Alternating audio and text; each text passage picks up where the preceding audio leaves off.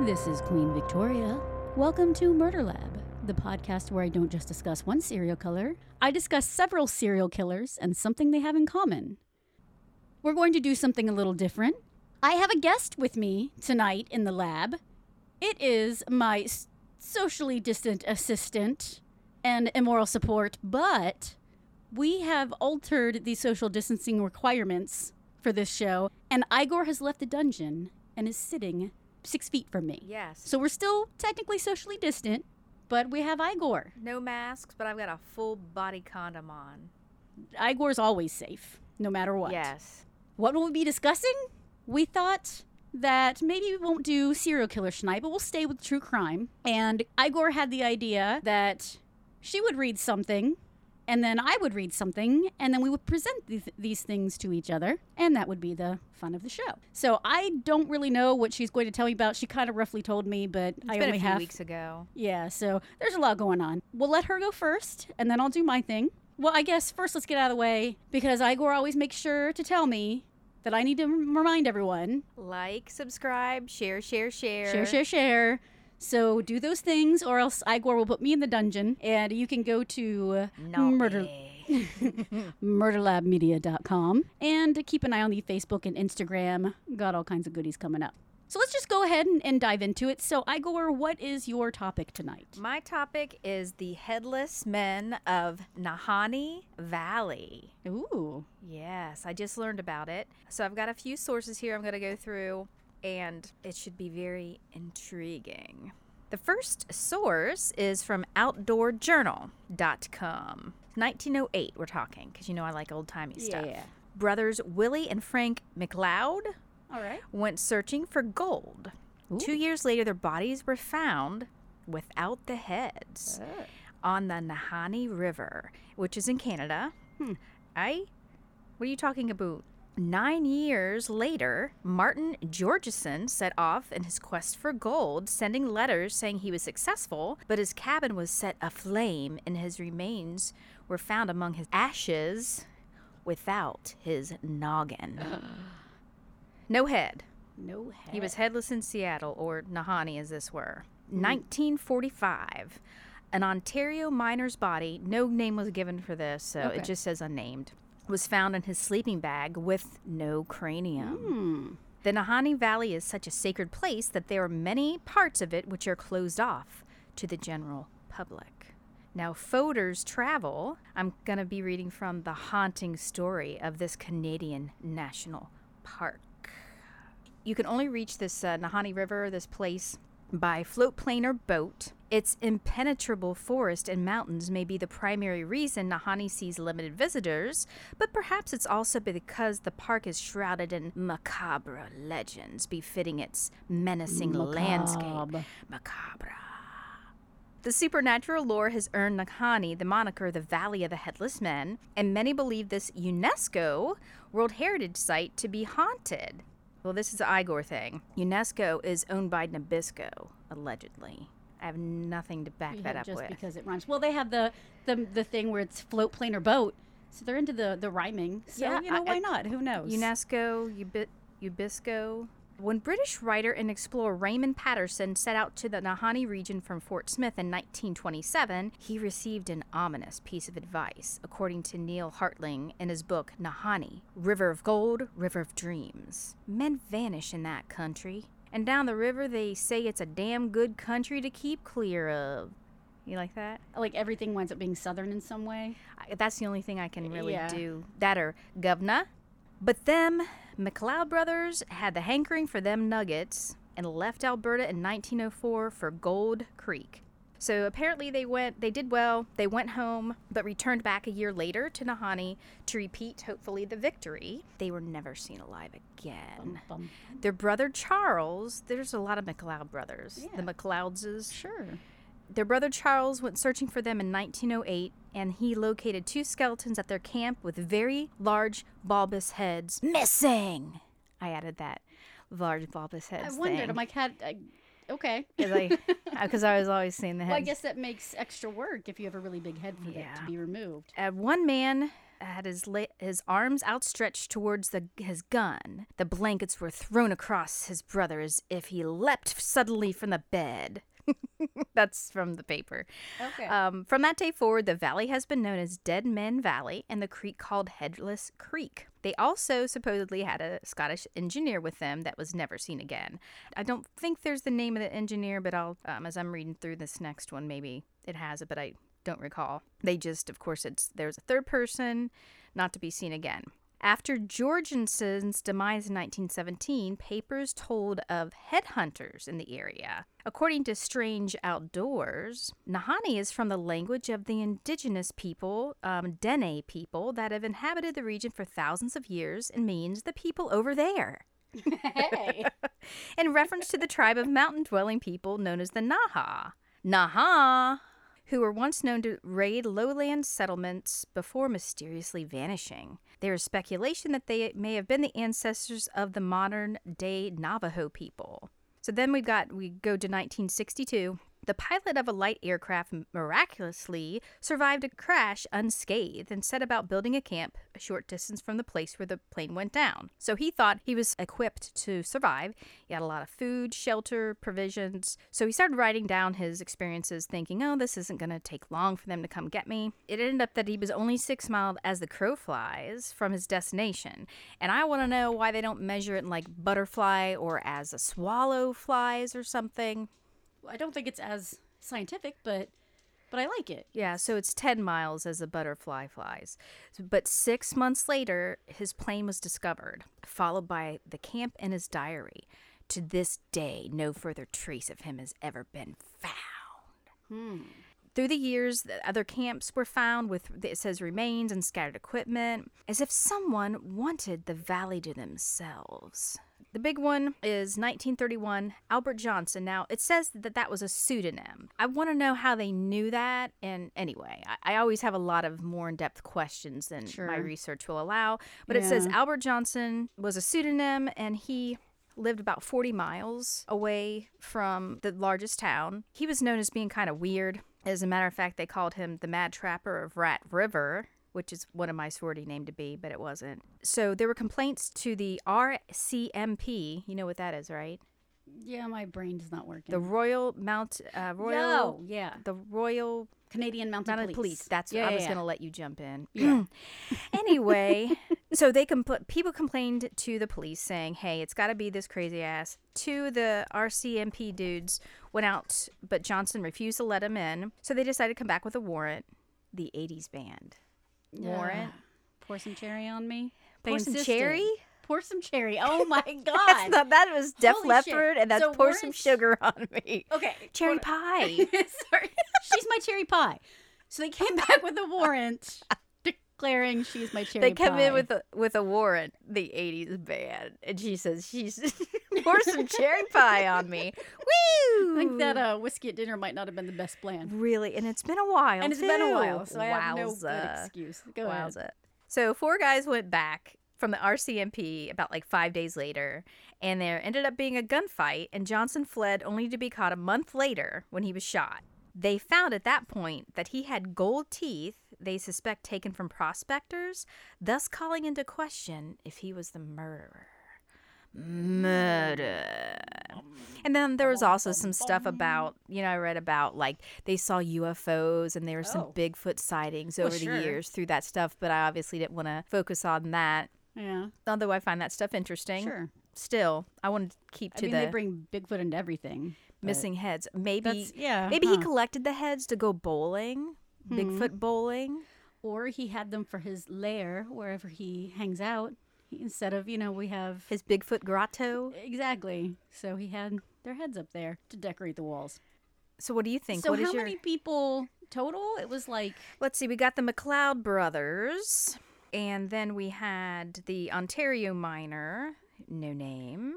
And then, so the dude that was at the miner that was gone for 50 days, and then he just disappeared? Well, that was the pilot dude, I believe. Oh, that's right. Okay, so the miner did have his head missing. 1962. Okay. Right. The pilot, they didn't say anything about they said no further trace of him has ever been found. Okay. So they count that as one of the mysteries, I guess. And it's all in the same area. Right. It's all in the same area. Gotcha. There have been the McLeod brothers, Jorgensen, the Scottish engineer, but he hadn't been seen again. So I guess that there was like, I don't know, 4 maybe headless dudes.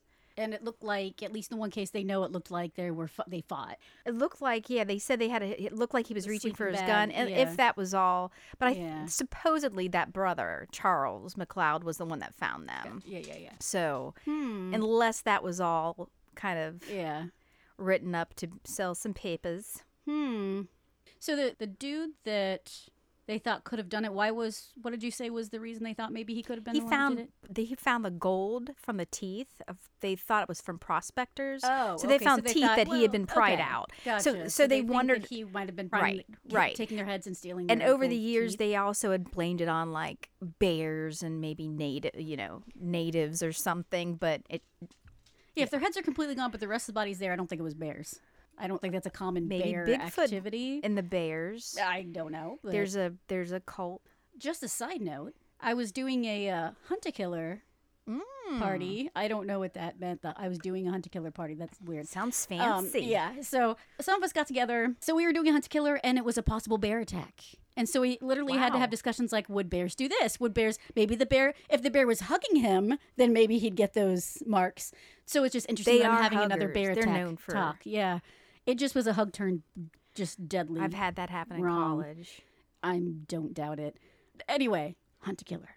I just have to throw that in there because I'm super excited. They're not even, no one supporting us at this point. We're getting no advertising. It's fine, though, because that's how you get it. At any rate, I don't really know what I believe about it. I think it's likely someone probably was just lopping heads. It was the lopper. The Seinfeld. Lopper, yes. Yeah. I also have to Mr. talk about Marbles? hunt-a-killer, and I have to mention Seinfeld. So there was a lopper on the loose. And Just for that long, from like 1908 well, that's what I was about to say. So it started in 1908, and it went into the 60s. But the 60s, they didn't find the dude. They didn't find the pilot. They didn't find that one. So, but in the 30s, it could have come to an end when that Albert Johnson dude, yeah, the mad so I could trapper, see from 1908 to like the 30s because they'd be, depending on how old they Right. were. I mean, it's possible they could have been, or it's a weird thing where, if you're in the backwoods, I don't know, crazy shit happens. So there could have been like one isolated incident where they were stealing from them or something happened.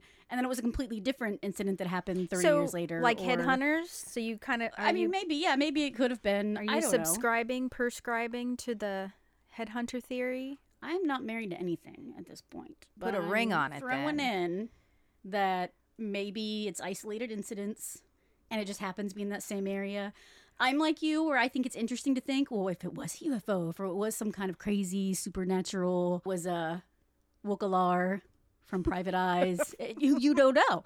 So I do like that. I like the spooky nature of it, where we can't pinpoint, if maybe there was something supernatural or weird. Or it is interesting. I'm on board with it, no matter what. I think you know what my theory is. Yeah, I want you to say it. Big feet. It was a Bigfoot. I think it's technically Bigfoot's from Big last feet. podcast on the left. Wasn't it Bigfoot's? Was it Big Feet? No, I'm pretty sure he said Foots because I thought that Henry was like, "Are you sure?" And Marcus was like, "Yeah, I looked this up." So I'm pretty sure he said Foots. I do have a tendency to remember the wrong thing because I'm trying so hard not to remember the wrong thing that's what I remember. But I'm almost positive it was Foots. The multiple of Bigfoot is bread slice. We are going to take a break, and then we'll jump into mine.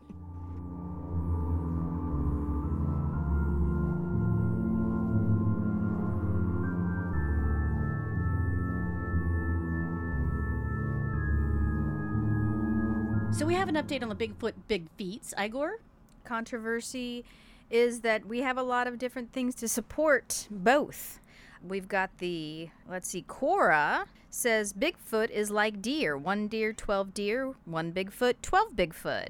And the Wiktionary, which I'd never heard of before, says that it could be plural Bigfoot or Big Feet or Bigfoots. Okay. I wonder, but you can't call it Big Feetses. No, that's that's ridiculous. I want to call it Big Feetses now. Well, so I wonder who Marcus's definitive. We'll have to listen to that one again. Well, Zeus has a lot to say about it. If you hear that cat meowing, that is our kitty Zeus. I think that the plural should be Sasquatch. That's confusing. I saw a Bigfoot. There was 4, so they were Sasquatch. Well, I mean, I guess that would clear it up some. I read a book, and of course, because I have a stack of just true crime in general books. So when I was looking through my true crime books to decide which one to read about, I just looked at the backs and I chose the one that seemed the most interesting. And then, of course, I realized, oh, it's also the biggest book. So I chose the biggest, longest book to do a casual episode You're on. sabotaging. Yeah, I love to do that.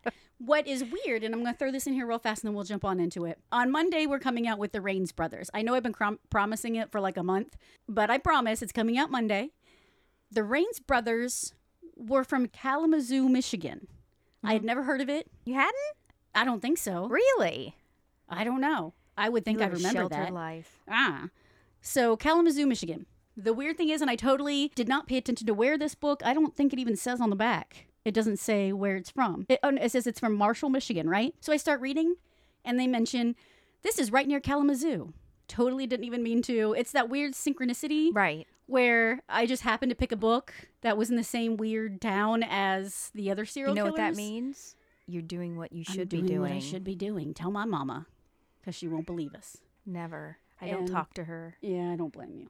The book is Eye of the Beholder by Lowell Cauffiel, and he's written several true crime books. I have another one, and it always leaves my brain when I try to think of it. But he's a true crime novelist, and that's part of why this book stood out, because I'd recognize the name. So I'm like, I'll buy it.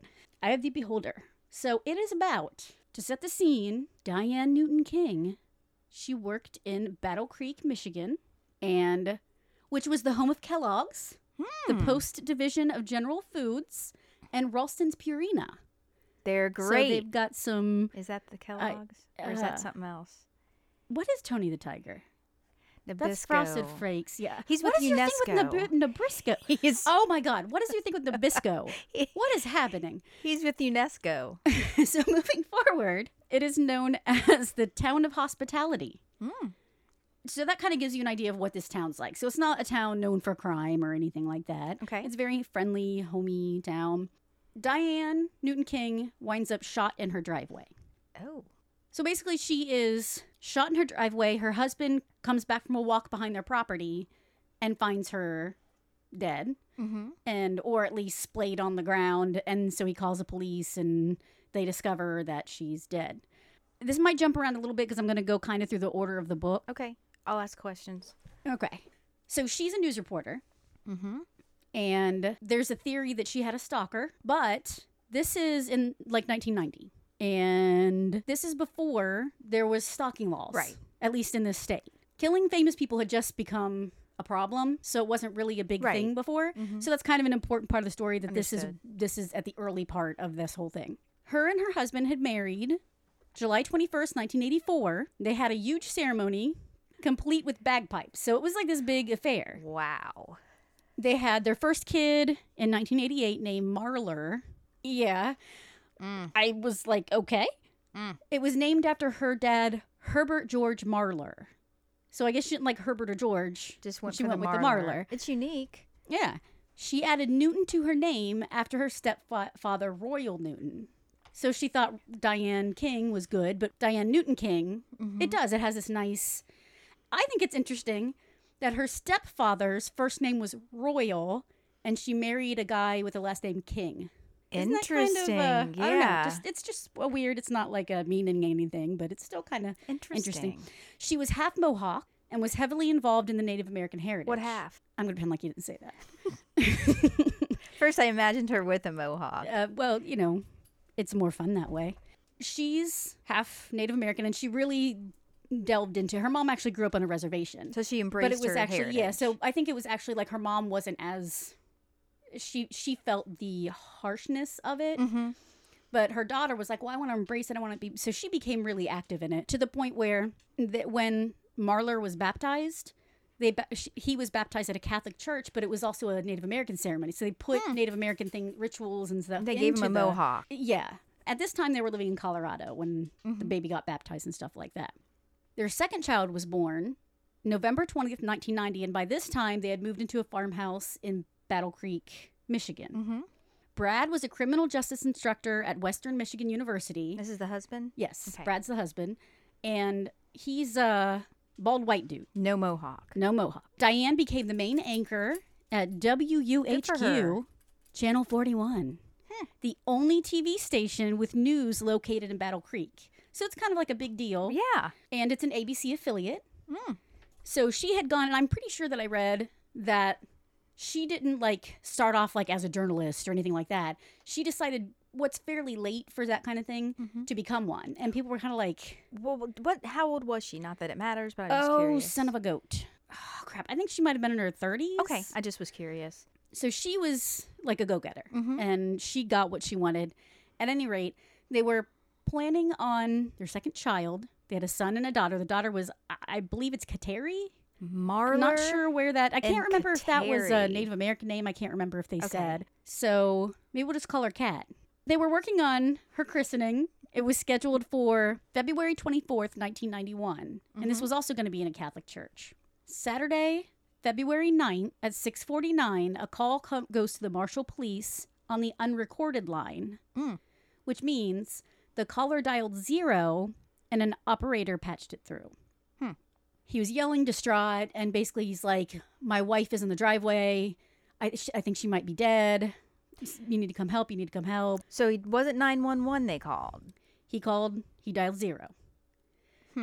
And we'll get to that when he just explains it. wanted to make sure. That is kind of like, that's interesting. Well, then the sheriff goes to the house, and he's worked with the police for like 13 years. Grew up in that house. Yeah, it's kind of weird. So he knows that house in and out. Just to give you an indication of where the house is located, so it's a farmhouse. There are only 3 houses on the north side. Their house is on the south side. It's a second home half a mile down the road. So it's pretty isolated. It's not like their house is right around it, is basically what I'm getting at. She drove a silver Jeep Wagoneer. It was parked in the lot of the driveway in the part that was heading toward the house.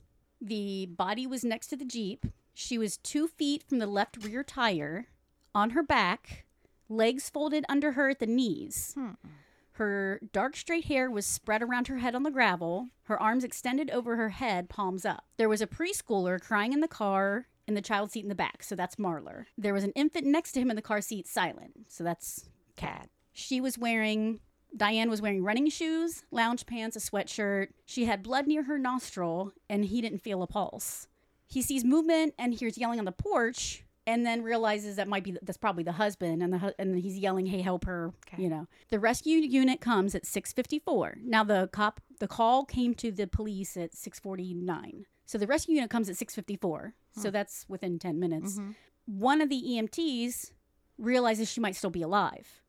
Like he thought he heard breath. Okay. He cuts her shirt open and opens her shirt because they thought maybe it could be cardiac arrest, so they're getting ready to defib her. And they have to check for other injuries. And they see a gunshot wound. Wow. It was a 1/4-inch hole to the right of the sternum above the bra line. Just a drop of blood trickled from the wound. 1 drop. So there was hardly any blood. But it was obviously a little bullet wound. So there was blood on her clothing? I don't think they saw blood on the clothes. Okay, that's what I wondered, just how much blood. So we know there was a drop. There was blood near her nose. Yeah. And they cut open the shirt. They found the bullet hole with hardly any blood. Right. At this point, Pickett goes to talk to King while the EMTs are doing their thing, because now they need to intubate her. Right. Okay. So he goes up to King and tells him to stay on the porch. You know, he's trying to contain things. He notices that Brad King is wearing Maine boots, which I'm not sure what that is, but he's wearing boots, green camo pants, a loose camo shirt, a wide-brimmed hat, and striking red felt, complete with a blue feather. Like he had a pimp hat on? Yeah, that's what it sounds like. Okay. Now, the other camo stuff, like he was out walking on their land, so I can kind of get it. You know, I don't know. But the pimp hat? Yeah, that throws me off, too, because my first thought is... Or like, you know those, what was it, our grandma, that grandma was those red hat ladies? Yeah, maybe he was a red hat lady. We don't know. My first thought is his wife's been shot, the husband's there, and he's wearing all camo. So to me, that automatically looks kind of suspicious. Right.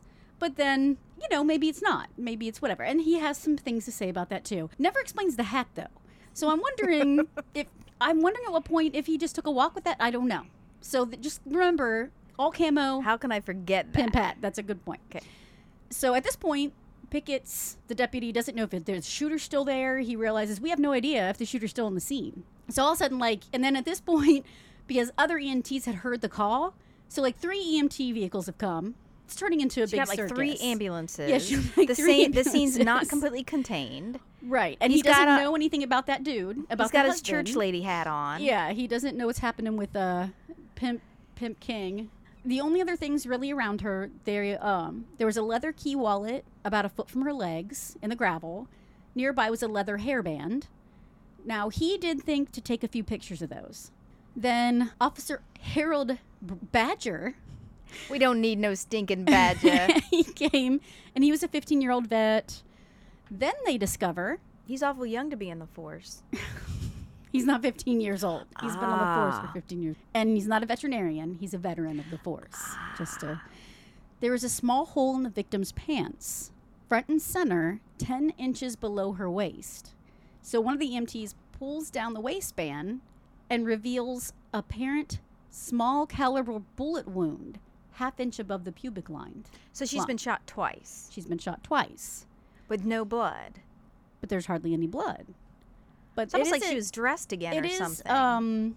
It is .22 caliber, which is a small. So right. I'm wondering, I don't really know a whole lot about gun things, but I'm wondering if it's just almost like a little bit bigger than a BB gun, or it's not, it's so small right. that you... But you'd think there'd be more blood. But I don't know. The clothing, though, wouldn't it be torn or something?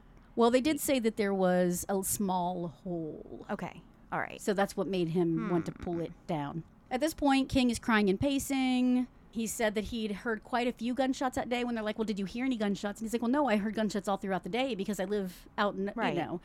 So he's like, I didn't really think anything about the ones I did hear. Well, we know it would have been 2 gunshots. Another cop comes, and they notice, well, there's not much blood, though she was shot. Small caliber and no exit wounds. So that might actually be a big reason why there's not as much blood, because there weren't any exit wounds. So I guess maybe she's basically hemorrhaging at that point. Yeah.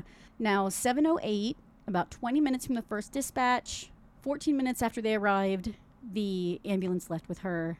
Kids are still sitting in the car. They realize, as the detectives are looking around, they notice there's a barn. And, well, of course, the dude who lived there knew the barn was there. Mm-hmm. The exterior is well lit by a barnyard vapor lamp and also 2 motion detecting floodlights. So it's well lit. There's a loft. This is daytime.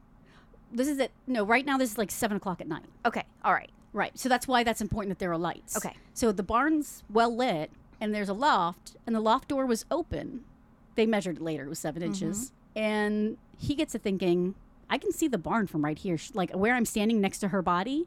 You can see the barn loft. Like I wonder if, kind of thing? And the way she was shot, it was from a distance over 8 feet. So he's like, what if they like sniper shot.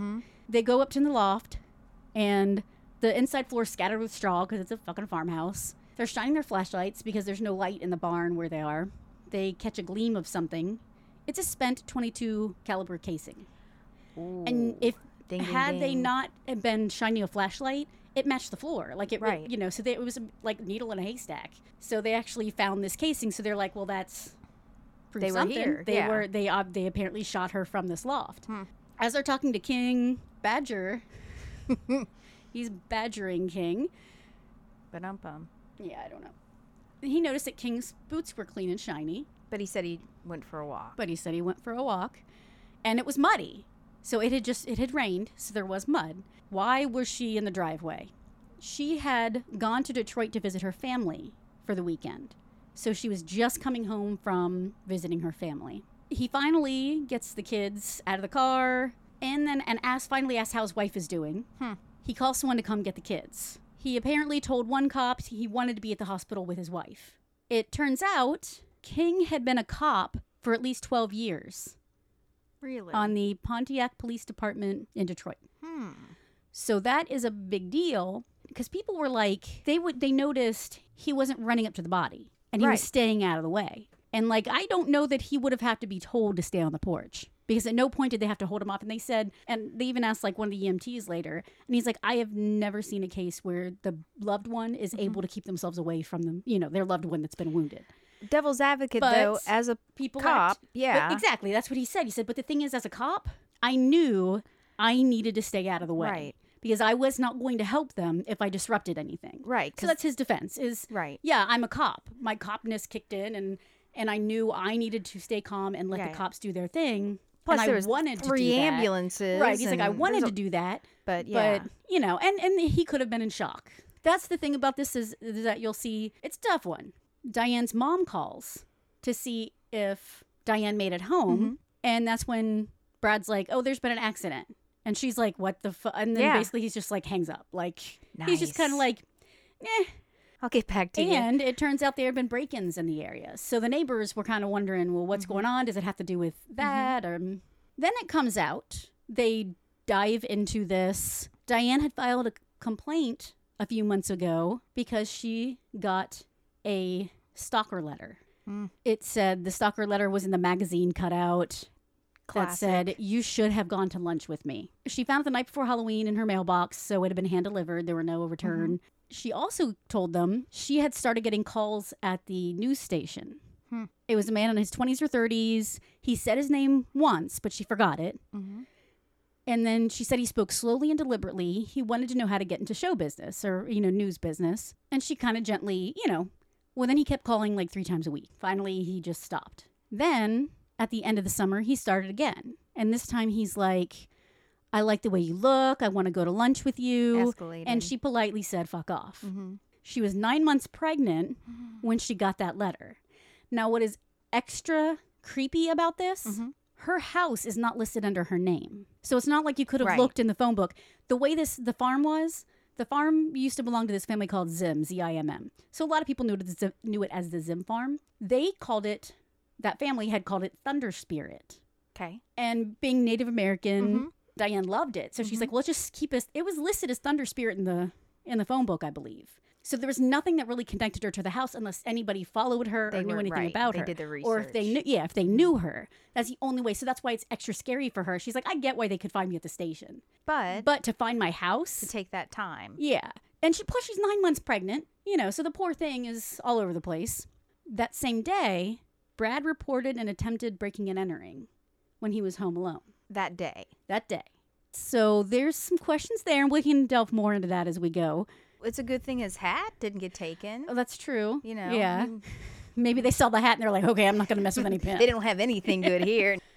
So then they jump back in the book to, she was declared dead on arrival at the hospital when Diane was taken to the hospital. A tracking dog came to the property. The dog did track, and they found a heel print near a utility pole back on the property. They also found the dog went to another area, and they found some footprints. While the dog's doing his tracking in there, they're going through the timeline with him. She left Thursday morning. She had planned the visit for at least 2 weeks. So it was a planned visit. So at least he knew about it. Her family knew about it. Her work probably knew about it. Right. You know, but they don't know how many people ultimately knew about it. So she left Thursday. She was going to come home that day, which was Saturday. They weren't sure what time. They had never agreed on a time. So he was just kind of like, well, just call me before you leave so I know when you'll be home. Her mom called at 4:30.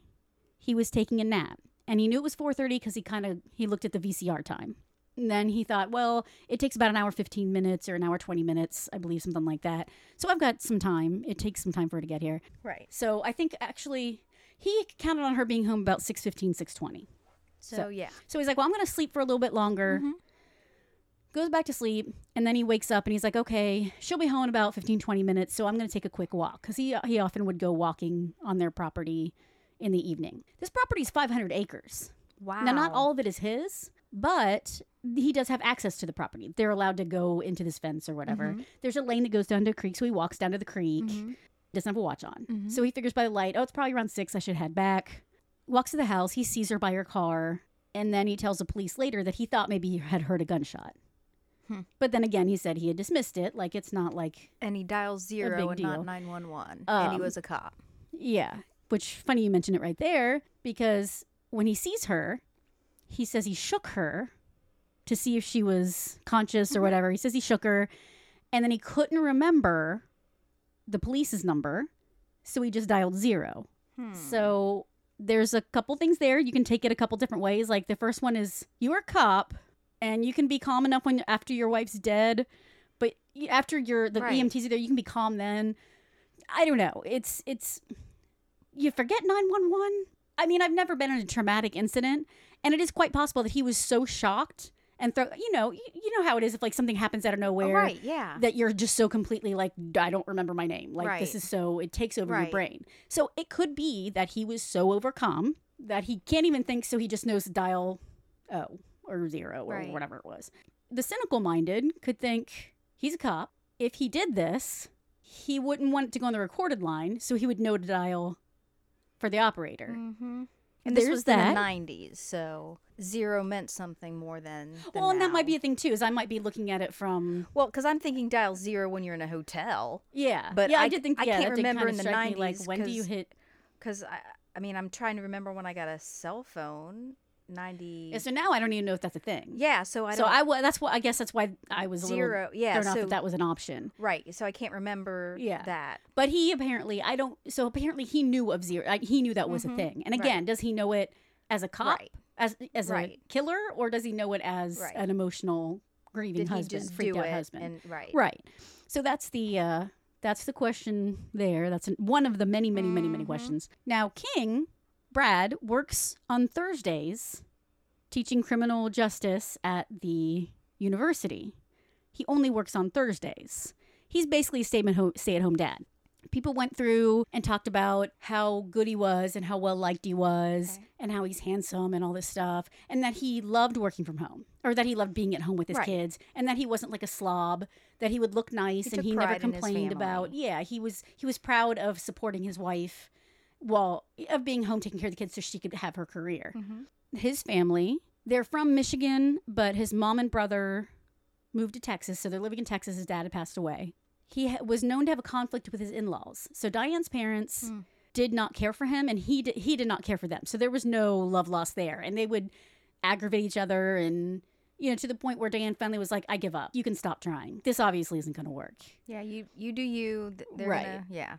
He mentions here, because they're kind of talking about the background and everything like that, and he does state that camouflage outfit that he was wearing, that's what he wears when he works outside. Okay. All right. So I can kind of get, it's camo, it won't get dirty. Yeah. It's casual. Right. It's also really good if you're in the woods hanging out and maybe wanting to be on the down low in the dark to shoot someone. Right. But, he says that day he had gotten up at 8, started yard work at 10, ran to lunch at McDonald's, worked outside some more, and then took that nap, and we know from there. Mm-hmm. To get more into the background, he was talking about his history, and so he was a former high school quarterback who always had money and clothes and good looks. So he comes from a wealthier family. He became a cop. He married his first wife, so he was married previously, and they had a daughter together. There was this group, and I'm just going to delve into this real fast because there's still a bunch more to go through. There was this group, and I can't remember exactly what it was, but the acronym is EST, and it's all lowercase. So it's one of these groups where it's like self-enlightenment. Okay. And, this was at that point, that was probably like in the late 70s, early 80s. So When it was, that kind of movement. So it was like, going on. they were in this organization that was self-help and Right. stuff like that. And it was something very popular. Okay. His friend suggested that him and his wife go there because they've been having problems. So they go there and they still end up getting divorced, and he meets Diane there. Ah. So that's how they meet. They meet at this self-helpy thing through a friend named Randy Wright, who winds up being Randy's lawyer when his wife dies. So there's that. Interesting. One of the things that's in question is, did he know the kids were coming back with their mom or not? Because she had talked about leaving the kids with her mom so they could have some time, because they were apparently having marriage problems. So she had talked about, let's leave the kids. But then she came back with the kids. I wondered when you said 2 weeks. That's just a really long time to be gone. No. I'm sorry.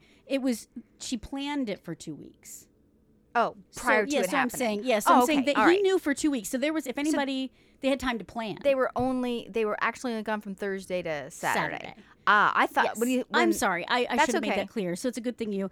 No, I was basically just saying she had been planning it for 2 weeks. So they knew it wasn't like a sudden trip so if someone had been planning on killing her, they had plenty of time. Right. And specifically him. So the argument was, well, if he thought the kids weren't going to be there and he wanted to kill her, that would be perfect because the kids wouldn't be there to witness it. He wouldn't have to worry about it. Sometimes he would say he knew. Sometimes he said he didn't know. Wasn't sure. But then he finally settled on he knew the kids were going to be there. Okay. So he knew the kids were going to be there. Part of the reason the mom even said that she had really been thinking about leaving them, but the little girl was sick. So the baby was sick and stuff. So she's like, I'm just going to bring them home. Yeah, it's you best want to if be they're home when you don't right? feel well. It's brought up at this point that she left the army for him. That's one of the sticking points with her family, because at this point they're talking to her mom. So she had a career in the military. She joined the army and was doing really well, but she wasn't in it for very long. When they were seeing each other, they talked about it and decided the military was going to get in the way of them being together. So she went to the army and actually said, this is harming my relationship, and my relationship means more to me than this, so I can't in good faith commit myself to you. She quit the army. I didn't know that was a thing. I don't know. I mean, there's more details, so there might be more details that would help fill in gaps. You can resign your commission, I think, but I don't think you can you know what I mean? Yeah. She was going to be in the army and it didn't pan out. And like she said, she left it for him, and he said she left it for me. So it was documented. That's why she left. So the family's pissed because from their eyes, he made her leave this. Right. This thing could have been a nice career for her. They felt that he was a mooch and a bad provider because he was willing to work from home for her. Her family, her dad was an iron worker. So more traditional man's man, more, kind of a... Exactly. They're more of a traditional... Gotcha. What is it? Blue collar? Yeah. And don't her understand dad that. had been... He died of a botched gallbladder operation. So he died from like malpractice at age 35. Wow. She was only 10 years old when her dad died. And then soon after, her mom met Royal, who's a machine repairman. So again, you have this. Her mom was a waitress when she met him. She was going to beauty school. So they're very like salt of the earth people. Right. Just, yeah. Now apparently Royal and her mom did have a tumultuous relationship. So there's that. Brad's family, his dad was a World War II hero. And Brad wore hand-tailored suits. He was into golf. His mom was a banker's daughter. His dad became a banker. So they're obviously higher strata. They were, in the golf club and stuff like that. In 1990, when Brad was a probation officer, he was fired. Brad was first a probation officer. He was a probation officer. Okay. He was fired. We'll get into that. Again, they remind us that he wasn't pushy about seeing his wife. And even after like she was at the hospital, people felt, this is the thing, is you know how it goes, is people will see things from different views. So immediately some people were like, oh yeah, I knew he killed her. Like immediately thought I killed her. And then other people were like, no, he couldn't have done it. Right. And then so you have going back and forth like, well, was he not pushy enough about wanting to be with his wife and see his wife? Or was it just shock? Is it natural? We're just being too hard on him. So you can see and either it depends way. on the side. It's difficult. The friends of this person. And what aspect you've seen of him. They did find, in searching his house, a 22 caliber ammo and a cleaning rod. And it's the type that fit that gun. The type of gun that would be used. Now, it's frustrating because I mentioned it was muddy. And there was a dog that found prints. One of the things that happened is after the EMTs left, the place kind of just shut down. Right. So the cops had left to go do their cop stuff, and they were supposed to be coming back. Well, in the meantime, the guy with the dog, he did his stuff, and he was like, well, I need to tell them that I saw prints. And he's waiting, and he's thinking my bosses are going to kill me because, if I go overtime. And he's like, but I really want to make sure they get this information. So he told someone like, hey, it's really important that they know this. Please tell them. Have them call me. I'll come back out. Right. But I can't just be waiting. Like, as long as if I'm actively doing something, it's different. So just please make sure, because I really want to make sure they know. Dude forgot. So they don't know about this one footprint. And no one goes out and gets pictures. I don't know. Somehow it turns out that there's no casts of the footprints. There's no pictures. Were they able to find it again? And I'm trying to remember. I think they found... I think maybe they were able to see the one set, but they never found the other one. There was just a bunch of mishaps that happened, so that does not help anything. There are sections that are actually Brad King wrote. So we actually hear from Brad King and his perspective throughout the book. He said if he was investigating it, the primary focus would be the husband. Okay. He said one of his biggest goals in life is to, and I quote, be ready for everything. As a cop, that's your number one rule. He taught a class that there's never a perfect crime. And he makes a big deal about you can never have a perfect crime. And he even has the students go through an exercise because the students are like, oh, I can do a perfect crime. Yeah. But then they present it to other students. The other students are able to pick it apart. So he makes a big deal, like, you can never have a perfect crime. So there's a couple ways to think about that, like everything in this. Mm-hmm. Is he bringing this up to say, hey, I know you can't have a perfect crime, so I'm not the killer? Because I understand this. I understand, why would I do this? I know there's not a perfect crime. So it's interesting that he makes a point to bring this up, because he does. No one asks him anything about it. He volunteers. This is what I teach my students. And they say, he volunteers, just let him keep talking and they'll hang themselves. So that's kind of interesting that he brings that up when no one asks. Right. So that to me feels like he's maybe planting some seeds there. Naturally, as in any kind of investigation, most of the time when you start interviewing people, maybe you'll just hear the good things about them. Mm-hmm. And so you get this surface picture. Mm-hmm. And then as you dig deeper, that's when you start finding the dirt and the unpleasant things. And of course, if when they first talked to her parents, then they knew right off the bat that there wasn't, some bad blood. But mostly, like I said, some people thought that he was great. They thought he was a great teacher. They thought he was a great person. People thought that she was very polite and sweet and go-getting, and she was always cheerful. So you have all these, all the good stuff. Mm-hmm. So now the book jumps to, they are looking more into her autopsy and where the shots came. Now, the shots on her body, it's consistent with someone shooting from the loft. The first shot could have been done from the loft. Okay. The first shot was a normal shot. So it basically just went through her chest. Same caliber? Same caliber. Okay. Same weapon, they think. Yes. So the second shot, the one above her pubic line, it went through. So now picture this, because this was a mindfuck for me. It went through her intestine, lung, rib, and settled just below the skin on her upper left chest. So it had to be fired up from her feet. Intestine, lung, and rib. Yeah. Yeah. It didn't go through her body vertically. Mm-hmm. It went horizontally, up through her skin, up through her organs. So like I said, they'd have to be at her feet. And that's the second shot. It's a second shot. So they're thinking someone shot her from the loft, maybe came down. They either wanted to be sure that she was dead, or it was an emotional, How old's the son, Mylar Balloon? He's 10. 10.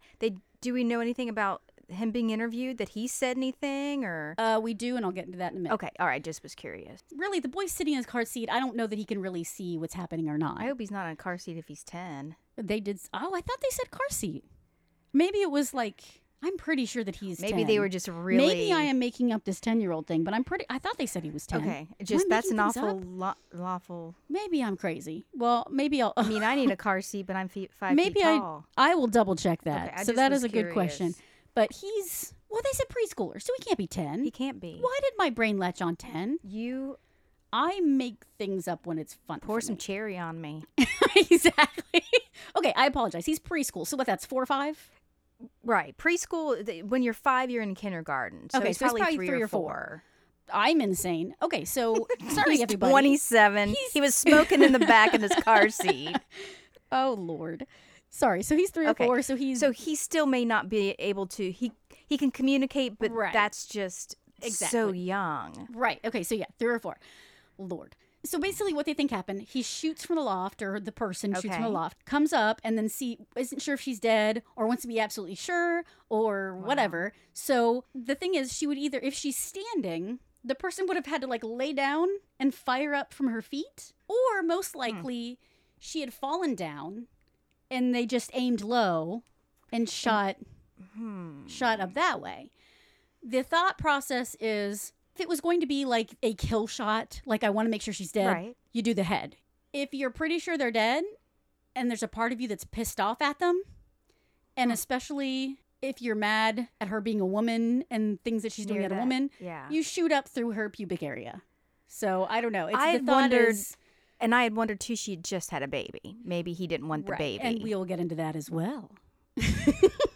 So that's the thing, is these things keep, just like an investigation, things start popping up. So we have stuff that we're getting. I mean, there's still a few more things. I typed dog found bun in the mud. It's gun. Oh my God. There was a bun in the mud. So the dog that was tracking. That's incriminating as fuck. I know.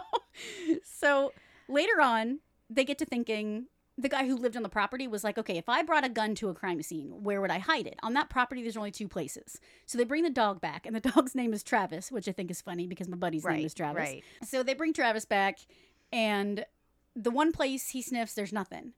He starts sniffing real hard at the other place, and he's going crazy like something's there. So they start digging through the muck, and they find a gun, a .22. Was it in the bun? In the It was mud? in the bun. They found a .22 and casings. So they found what they perceived to be the murder weapon. Ooh. Now, they had already found, he'd already shown another .22, correct, to them? No, he never showed him any guns. They just found, okay, all right. So there was actually they didn't see any guns. He had mentioned that he owned a .22 shotgun, but that it was dismantled somewhere in the house. Okay. But he was like, I don't have a all .22. right. So they've never seen a weapon before. Exactly. Okay. They just knew they saw the casings were for a .22. I'm sorry. They just found the bullets at the casings. Okay. And I just remembered that you said something about he said he had one. I just didn't know if they, had already tested it. As they're going through what he did, because, you go through it a billion times. Mm-hmm. So he's going back through his day. And on Saturday, he's like, wait a second. I went and rented a movie after I grabbed lunch because I knew the kids were coming home. Or, well, he said first, he's like, I went and rented a movie and I was going to watch it. Later, he said that he was going to watch it with the kids. The movie was Next of Kin. Is that a movie you'd watch with your family? Is that Patrick Swayze? It's Patrick Swayze. Have you seen it? Because I don't think I've seen it. I just know that obviously you've heard of it and knew it was Patrick Swayze. It must be. Because for some reason, I was thinking it was one of those movies that's more of an adult movie. Well, I mean, Patrick Swayze's movies aren't kid-friendly. You know what I mean? Like, there's always sex and some roundhouse kicks. Roadhouse. I'm looking it up real fast. When their brother, Bill Paxton, is murdered by a Chicago mobster, Adam Baldwin, Patrick Swayze, and Liam Neeson. Shit, we need to see this movie. Taken. He's differ on how to respond. Someone who believes in an eye for justice wants to retaliate, but Chicago policeman thinks it's a matter for the authorities. Well, if Marlon is 10 and he's smoking, maybe he can you shut up. Sit in his car seat and watch Next of Kin. So Patrick Swayze comes to Chicago and is maybe this is a spoiler. It's from the 90s. I don't think anyone. Well, I guess that's true. So when Patrick Swayze comes to Chicago and is killed by the same gangsters, it's still nothing that it's a baby gangsters, and then he sets out to even the score. So to me, that does not sound like a family movie. He says he got Next of Kin. Can't remember if he watches it. Must have been that good. He's not sure if he watched it or not. He does return it the next day. The day after he finds his wife is murdered, he makes sure to return the videotape. Did he rewind? I don't know. I think fee. he had a receipt and they didn't mention it, so I imagine they would have said, "See, you can tell he's a dick because he didn't rewind it." That's what I was going to say. You can tell more about his characteristics. So then later, when he does say that, "Oh, I got a movie to watch with the family," I was like, "That doesn't." Well, maybe you have a different experience Disney? than I do. I don't. No, Swayze. Yeah, I don't know. So, as Dalton would say, opinions vary. That's a note some people say. It's like it could be. You get into, sometimes you need to do normal things after something terrible happens just to get yourself try to feel like you're something normal. right. Yeah. So it could have been, I have no control over anything, but I have control over taking this videotape back. Mm-hmm. Or it could be he doesn't give a shit about his wife dying and it's a normal thing for him to want to take the tape back. Mm-hmm. You know, like he has nothing, no emotionally invested, but he doesn't want to pay that late fee. Right. So who knows? But that's something to note.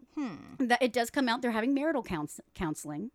Diana's a perfectionist, and she rubs some people the wrong way. So she was known to be like shitty to cameramen and people who might be lower on the totem pole at the news station. Yeah, like she became a bit of a diva. Some people thought that Brad was supportive, and other people thought he was like a servant. So that he acted like he was like more of a slave, and that he bowed to her every whim, and that she was the dominant one, and that he would do whatever she wanted, and he just cowered beneath her. But that he was content to be in that role, that he liked the role of being submissive. Did anyone ever say that he wanted more of a career and she prevented him? Well, we'll get into that too. You're asking some good questions, and I'm not giving you answers I'm until a good I'm ready. helper. And I'm just like, I'm the worst at improv right now. You're saying yes, and I'm saying no. Sit down. Shut up. Let me keep acting. It was discovered they had money problems. They was having money's problems. Diane had mood swings in her personal life. So several people said that she could be kind of histrionic. So she would be like dramatic, like, oh, everything's terrible and I hate everything. We have no one in our family that way. Not at all. That was Right. noted. That's that part of the maybe she diva had- personality. Yeah, exactly. And what's also interesting to note is that, so again, a lot of people said that he was Cuckolded? blah, blah, blah. Yeah, that basically. Mm-hmm. But after she died, all of a sudden he was confident.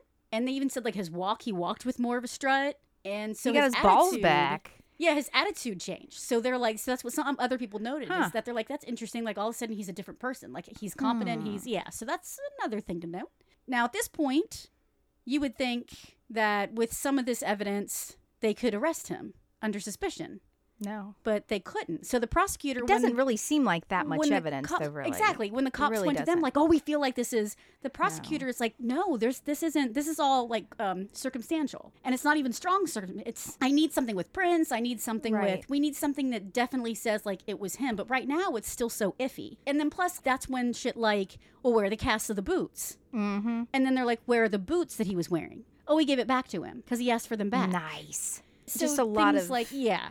Now, again, we get Brad's point of view. Keep in mind, pretty much everybody agrees that Diane was in charge of the relationship and that whether they thought Brad was comfortable with it or not, that was commonly known.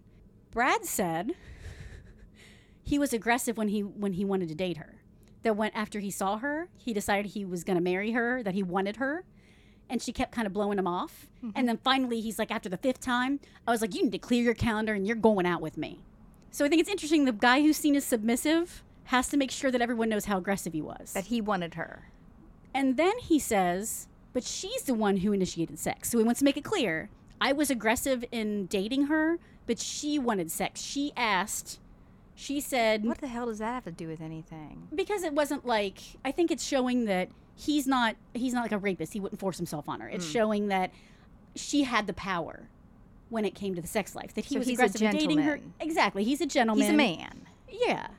And he admitted he's conceited. So some people felt that his reaction to the stalker letter was kind of fucked up. That when Diane got the letter, she goes to her friend's house and is hysterical. Just absolutely hysterical, which I can understand whether you're histrionic or not. Is that would be... and when you're 9 months pregnant and all this shit happens. Right. He had a class that night. So as soon as the friend calls him and is like, as soon as you're out of class, you need to come here. She's freaking out. She's upset. And he's like, okay, I'll come as soon as class is over. Well, it's like hours after he says his class was supposed to be over. And then he shows up. 2 things real quick. Was she ever have any idea who she turned down for her gordita or whatever for lunch? Do we ever? We never find out for sure. All right. And did they report the stalker letters or anything to the police? I'm sorry. I said earlier that, Okay. they reported to the police. Okay, And the didn't police remember did that. start to look into it. But it was taking, like, part of it was, since she went to a friend's house with it, they touched the letter and they needed to get fingerprints. Well, of course, those people went to, like, Brazil.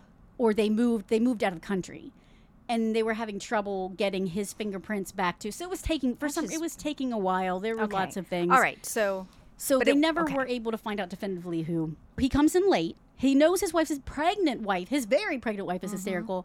Comes in hours late, and then when he shows up, he's just like, "You don't need to freak out. Don't freak out. We need to be calm." And he's acting like it's nothing. And he says, "Well, my copness kicked in. I understood. Like, if I get upset, she's going to get more upset." So I need to stay calm, and I need to look at this like a cop. I need to, okay, we'll get it to the police, and we'll let the police do their thing. So there's no need for us to be upset because they're going to take care of it. And granted, he thought someone broke into the house earlier that day, but he's still not. And again, he just That's says, well, I'm right. just really good at Forgot about that, compartmentalizing, yeah. basically. Well, in his defense, you could also say that she's just, you know what I mean? And like if he's used to her always just freaking all, out, yeah. then I, It would be right, difficult. in his, so from the friend's perspective, she sees it as calloused because that's her Completely, perspective. right. But from his perspective, if she's He's like, usually, damn, she is, then maybe yeah. he's like, okay. And as the pregnancy goes on, she's probably, yeah, because she's hormonal and I mean, there's I get it. everything about this is you can see it from both ways. Yeah. That's the hard thing. And then he makes a point to say the cops were fucking everything up. And basically he says at one point, That's like, not the cops wrong, but- the cops are rubes, the cops are a joke. So then there's 2 things. It's like either it's coming across as, well, if I were doing this, I would have it figured out by now. If I were doing this. So again, the conceit, the experience as a cop. So he can say, from experience, I know that this is the way you should do it. Or it could be, I know these cops are a joke, so I can totally pull this crime and get away with it. Yeah. Because I know they're jokes. Because he said, oh, I knew years ago that these cops were jokes at this department. Which is, so that's kind of a interesting. Another thing that comes out is because of this stalker, they had a routine where Diane would come home, she'd wait in the car, she'd honk and wait in the car until Brad came to the door, and he would escort her inside because she was so scared of the stalker. She had a friend that rode home with her one night, and the friend started getting out of the car. She's like, no, don't get out of the car yet. She's like, we have to wait for Brad to come. Brad always comes. And so Brad came to the, and they walk in. So she has a witness that says they had this routine. So the question then is, if she has a routine where she will not leave her car until she sees Brad, why would she have gotten out of the car? And especially if we know if it's likely they shot from the loft, I don't know. Right. Again, so that's kind he of could have been at the door. She gets out. He makes sure the kids don't get out. And then somebody else shoots her? Well, no, what I'm wondering is if he's in the loft and she can see the loft from there, maybe he's like, honey, I'm right here. Come on out. Or come here. You know what I mean? He could have been like, oh, come here. I got something to show you. Because I'm thinking there's multiple people. Come here. Yeah. And if we're looking at just him. Gotcha. Then he could say, come here. And then as soon as she gets out of the car, he shoots her. Or if he had an accomplice. Does he have a girlfriend? Any of that ever come out? Oh, honey, just wait. Just give me a couple sentences. And literally like 2 sentences. Just everything I just keep coming because I keep thinking, okay, well, this would explain that because it just doesn't seem like he's... So that's another thing to think about. He could do that That throws another little tidbit in there for you to chew on. All right. My mouth is full. Oh, God. Diane had decided to leave the news reporting field to become a homemaker. Which was his gig. And told him he'd have to get a job. How? He wanted to get his PhD. Okay. So he has this cushy job working one night a week. Right. And by all means, everybody said like he loved that job. He did he worked once a week. He wanted to be home, hanging out with his kids. Be a full-time educator. Yeah, he wanted to be, he didn't want, and he wanted to be basically part-time. Right. So all of a sudden, and he said, well, I've already had a career as a cop. I've already done things. Let her do things for a while. I'm going to support her. But when he decided, well, now I think I want to go back to school, get my PhD, and then she's coming in saying, no, I want to be the homemaker. It's my turn. So there's that. And he was not happy about that. It comes out that Diane made $22,000 a year. And now in 1990, in the 1980s, I don't know the inflation rate, if you want to look at that real fast. It doesn't seem like it's a whole lot. It was basically $1,900 a month. And I think even with our inflation today, the context of the book was that that's not a lot of money. Right. He made $1,800 per class per term. He had 3 classes in the fall, but 1 in February. So $1 million. Are you serious? No. Oh. I just meant how much he was making. How much he was making. I'm still typing things in. So it's obvious that she made a lot more than him, but she was obviously okay with that. Or at least at that point, she was okay with that setup. But the problem is she's making $1,900 per month, and they're in debt. So they sought debt counseling because they were still having problems with money. It's brought up they moved to Battle Creek. Their poodle died. Some people thought it was poisoned. What? And it was literally like one sentence in the book. And then just clean over it. That's it. Some people thought the dog was poisoned. I don't know if that has any bearing on anything or not, but it's interesting. I think the main reason it was mentioned, and not that maybe they're implying that Brad poisoned the dog or something. I think the reason they mention it is because the next thing that happens is the dog dies, and her Christmas letter to everybody is so positive. There's no mention of anything negative. Everything's perfect, and if she's used to doing that, yeah, you know what I mean. Then now she's this newscaster that's a pretty big deal in her area. And she wants everything to, of course, when you're a public figure, you want things to seem nicer than maybe they are. And maybe, but even the family, she was still. Yeah, but even in the family, she wanted, So it's kind of like she wants to sugarcoat everything.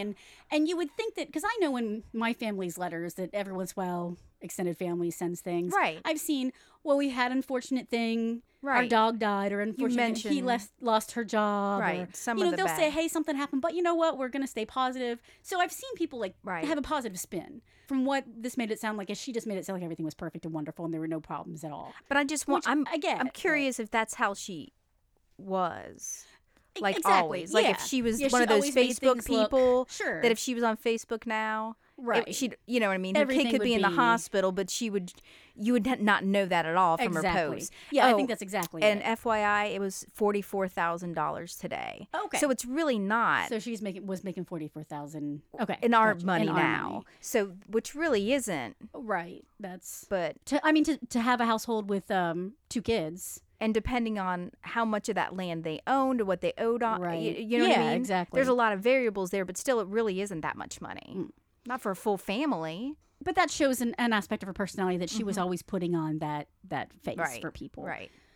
When everything happened, he obviously didn't want to live in that house anymore. Friends took him and the kids in, and then eventually he sent the kids to be with some friends while he was going through all this. A student comes forward. Guess what? They're getting it on. They're getting it on. How old? I think he's like in his 30s. So she's probably what, in her 20s, 19? Okay. He told her that he was separated. He was good with a rifle. He was a great hunter. She saw him with a ring the first time, and after that, no ring. He did say that his wife just had a baby. His separated wife just had a baby girl, but he didn't really seem that concerned about it. She said his teaching style. He was an open note teacher. Like you could take your notes, like use your notes during a test, multiple choice questions. He would just tell stories. He would go drinking with his students. Wow. He would let class out early. So you can tell he wanted to be the really cool... He just wanted to enjoy it. He was soaking up all the attention, and there weren't good boundaries. Right. He was obsessed with Dances with Wolves. So that's interesting that she was Tatanka. She was Native American. So he was also very supportive of the Native American. He loved it. He jumped right on in with it.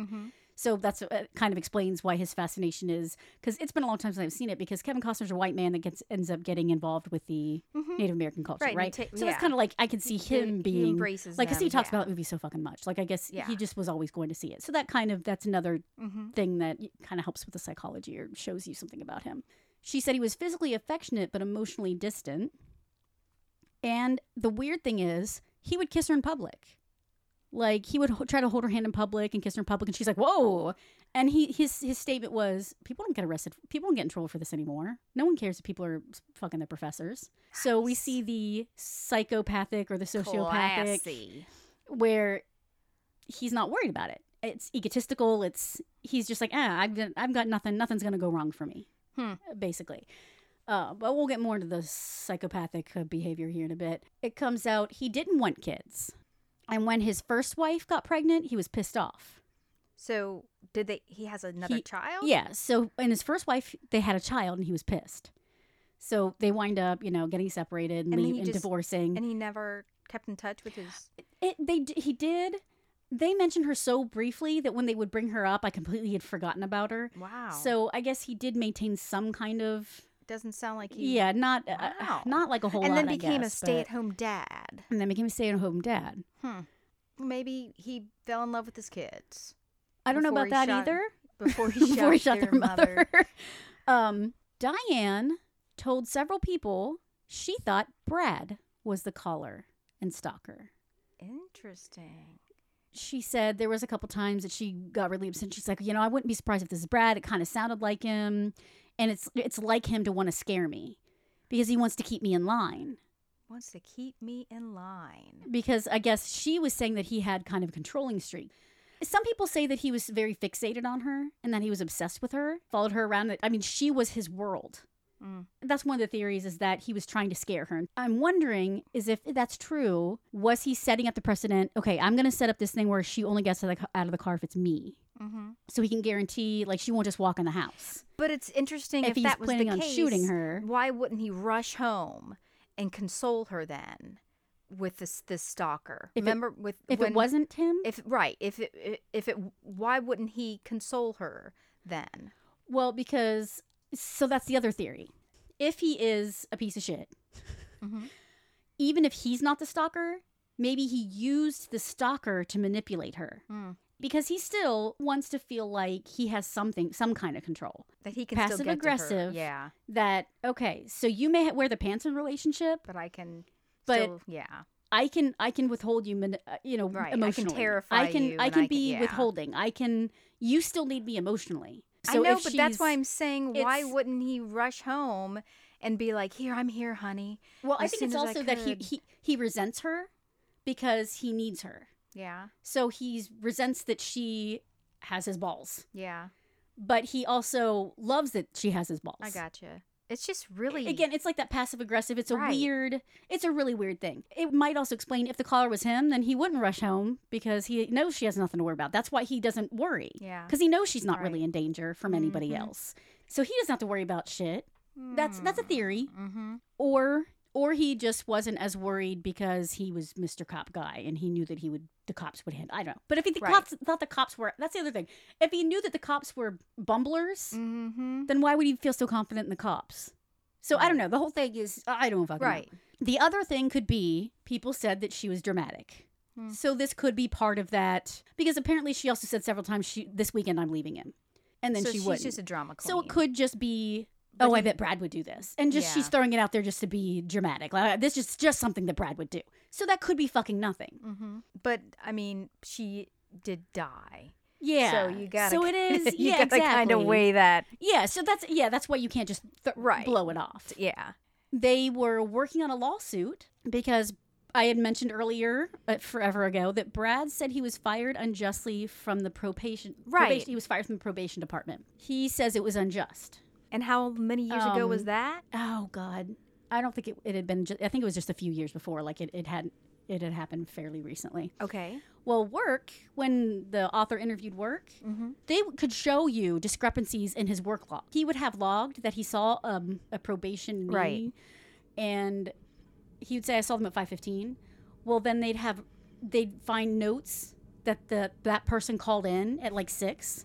Like, I don't want to get in trouble for not meeting my probation officer, and he wasn't there. Nice. So I was there. I want to make sure that you guys know. Yeah. And his excuse, you know what? I write my workout the week before, and then if there are any changes, I change it before I turn it in. Yeah. So if that's not shady as fuck, and then plus that like $500 was embezzled, and there was some shady activity, so they basically just let him go. Yeah. But you can see that like when he told Diane I was fired, she automatically leaps on, it can't be his fault. I'm going to sue people. So she is litigious. Now, if you're wondering, because I wondered this right off the bat, but it didn't come until this point in the book, the life insurance policy was only $54,000. That's Which it seems like if her salary was like double, it's like so it's like $100,000. right. That's not That's a lot. really not a lot. That's not. Someone's like, do you think it's really worth killing someone over $54,000 or $100,000? Like that's so. It most likely wasn't for money. If he did kill her, it wasn't most Plus, likely. if but you she's never the know. breadwinner, then why would he want her There's to go? yeah, that's a big question right there too. There was a custody battle. While this is all going on, her mother immediately is like, we can't have our grandchildren with a possible murderer. Mm-hmm. And of course, the mother never came right out and said, well, he killed her. But they're just like, we just don't feel safe. And even if he didn't kill her, someone killed her. So are they safe in that circumstance at all? Right. The kids need to be with us. And plus, they didn't like him. Right. And so their lawyer was like, so technically, since he's not in custody, we can't file for custody. But what we can do is we can get the paperwork started and you can have the kids as soon as he's arrested. Well, he kept getting pushed off being arrested. They're like, okay, the kids can't be with you. He doesn't like Diane's family. He wants the kids to be with his friends. His mom's like retired. So she's he's like not. in her- He's still just not with his kids. he's not with the kids. As soon as he can, he pawns those kids off. Wow. So that's another thing, is that's why we know he didn't want kids. As soon as he gets a chance, he pawns the kids off. Now, it's hard to know how to judge people in these circumstances. But you'd want to hold your family tighter together, especially they're so little. I would think that if you knew your baby's mother was dead, that you would want to be there and you'd want to comfort them, even in your own pain. I'm not a mom, so I guess that would be my inclination. I would think I wouldn't want them out of my sight. Right. But And I want to hold my remaining family together. right. But everybody deals differently. Maybe he felt they'll be safer if they're not with me. He never really says anything. It just is really odd to go from full-time caring to being okay here, to not be with your kids. Here, maybe for a day or two. Yeah, but But wow. Yeah, so he immediately like sends them with friends. But yet fights the fact that the mother-in-law is gonna. Right. He doesn't. I guess in a way he doesn't want the kid to be there. He just knows he doesn't want him with her. Right. It's all under his control. Right. Right. Again, his mom was like in her 60s or 70s. She's too old. She even says to him, like, this gives you an idea. Don't expect me to be all grandmotherly because I'm too old for that. So she's not into kids either, apparently. Those poor kids. Yeah. There's this custody battle over, basically he's like, I just want them out of the house. Just make sure they're not with them. Wow. Yeah. When they're interviewing the neighbors, one neighbor saw her car at 6:40. Another neighbor said they heard shots between 6:30 and 6:35. So they heard 2 shots. It's one of those things, as you're reading, you know how it goes, like they throw this tidbit and then they move on to something else and they throw another tidbit. Again, I'm telling you the way that I read it, which I think is interesting because then you get those bits and pieces. Right. And then you're like, wait a second, but then there's this. I'm still waiting to find out what the little boy said. Another student said she dated him. Oh. He How told long are her- these relationships? Short term, I guess? Yeah. It seems like this had just started to develop. Okay. Right before, as from my understandings, it doesn't seem like it was like years. It seems like it was probably a few months Okay. before. He said he was a single parent. When he had sex with her, it was quick, no intimacy. I think they didn't even take clothes off. Wow. Then, as soon as it was done, he was just like, acted like nothing happened. They didn't even take clothes off. They cut holes in things. Well, I mean, or- she said basically used the phrase, he moved my panties aside and slipped it in. So I think it was kind of like pants kind of loose, like Yeah. under your ass. Ugh. And yeah. He said he mastered the kill shot. So he was hunting so much, he mastered the kill shot and got bored because he was so good at shooting things, he went to bow hunting. And then someone else makes a comment that they saw like bow hunting magazines and he's into bow hunting. And he constantly talks about what a great hunter he is, which again, we're confirming masculinity. But it's also not looking real good if your wife dies Right. by a sniper shot. And you're a teacher of criminal studies. Yeah. So, Yeah. huh. He called her the day before his wife's death, and he had asked her to come over. And he's like, I thought I'd see you tonight because I'll be out of town tomorrow. But she didn't hook up with him. Another student comes forward, and she's like, no, we were not sleeping together. But he would ask me out to eat, and I went out to eat with him. But she made it very clear that he was very pushy and she wasn't having any of it. That she just liked him. He was fun to be with. He was a fun guy, But she had the boundaries and he But she didn't. had the boundaries. Yeah. And so she'd go out to eat with him. He would get kind of aggressive, but then he'd back off. As these affairs were coming out, obviously the college was kind of like, ugh. Like, maybe you should take some time off. Yeah. And keep your dick in your And- pants. yeah, Jesus. Now, another section from Brad. He reiterates that he had had his career, so he was letting her have hers. He mentions that he realized if you do intense eye contact, you can intimidate people. And several people in there would talk about how intimidating he was. There's one guy who was like, I tried to do the like staring contest and I had to look away. And he's like, and I'm not somebody who usually has to look away. So he mentions he knows that intimidates people and that he uses that. So this is another really interesting thing. They had been living in Colorado. Diane gets the job in Battle Creek. So she moves first Okay. to get things settled Right. while he's finishing stuff up at their home. Gonna come with kids later. He had just started working with, I think that must have been when he got fired from probation. And then he started working for their friend's company, doing something. He was crying at his desk every day. He was a fucking mess. To the point where these friends that he was working for said, we love you, you're fired, go to your wife. You can't function without your wife. You need to go. Not like as Yeah. assholes, but just like we're doing you a favor. He couldn't function without her. He fell apart. It's interesting because he called her and Diane's like, what the fuck? And then the friend gets on the phone and she's like, look, he really needs to come to you. And Diane's like, you're impeding on my life. So you Wow. could tell it sounds like Diane wanted her some boundaries. She wanted some Diane time. Right. But he couldn't function without her. So then he wound up moving early. So he probably convinced be himself with that her. she was balls deep and Well, you never know. she was another guy was ball. They were balls being yeah, deep there were in just her. lots of balls everywhere. So that's a very interesting, but that shows that unless it was some kind of act, which I don't know, but there is a theory that he's so passive aggressive that he apparently didn't really want to work, and it was on his terms. So he manages to get fired from a job, Right. and then he manages to cry so hard that he gets let go from a job to go be with his wife. Mm-hmm. So I'm wondering if that's just a pattern of he didn't want to be doing that. He's a puss. so he Yeah. cried his way out of the job. Right. And it could be that he also was that obsessed with her that he had Mhm. to be with her, and that she's I don't know. So it just could be manipulative. Mm-hmm. Or it could be legit. Right. But if he legit couldn't live without her, then that goes against him wanting to kill her. So you can see how this is all fucking mind fuck. Mm. He also insists that he does not live off her fame, because a lot of people were like, people would call him Mr. Diane King, and he would smile and he would look like he was eating it up. And he liked the fact that she, he'd walk on her arm and she's a celebrity. And a lot of people said he fucking loved it. But he's like, no, I did not want to be Mr. Diane King. I did not live in her shadow. When people were at parties, when they'd have big parties in public things, he would hide in a corner. Like, people would make comments that, like, she's out there talking and he's just, like, being a wallflower. Yeah.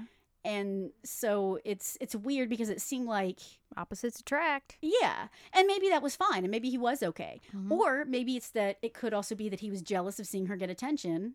So you can interpret just things not- like so many yeah, fucking different right. ways. He says in the probation job that he was targeted, that they looked for things in his logs and that they made up those things that were discrepancies in his logs, and that they were targeting him, and that's why now he's being targeted for his wife's death. There's some kind of big What like, about a the 500? conspiracy. Didn't you say it was like 500 Yeah, he bucks? says that that wasn't him, and that they just assumed it was him because they were targeting him. They never asked him questions. They just let him go. That case didn't get anywhere because of her death?